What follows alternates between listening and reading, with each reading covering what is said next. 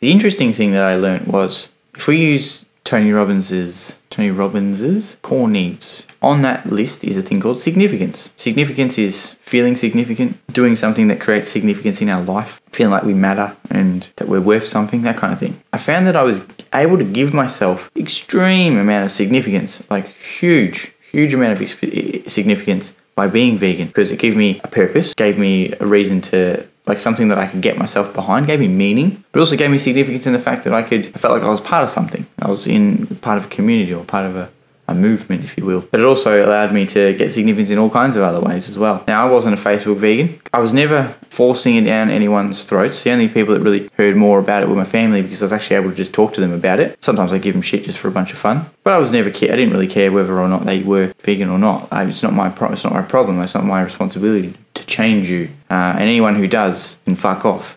Hi there, Jesse Dawson here. Just wanted to take a quick second to say thanks for listening to that little snippet that I shared. And if you like what you heard and it sparked your interest and you want to hear more conversations like that, or maybe the end of that particular conversation, then just jump onto my profile, the Jesse Dawson Podcast, and I give away all my podcasts for free on my channel. So you can jump in there, have a listen to all the previous episodes. You can listen to the episode you were just listening to. And if you follow, you can then stay up to date with all the future episodes as well and all the things that I will be sharing in the future. And if you want to see a video version of the podcast, you can follow me on my other socials as well, being Facebook, YouTube, Instagram, TikTok, LinkedIn. They're all on there. So if you are looking for more, that's where to find it. And I'd love to have you on the journey.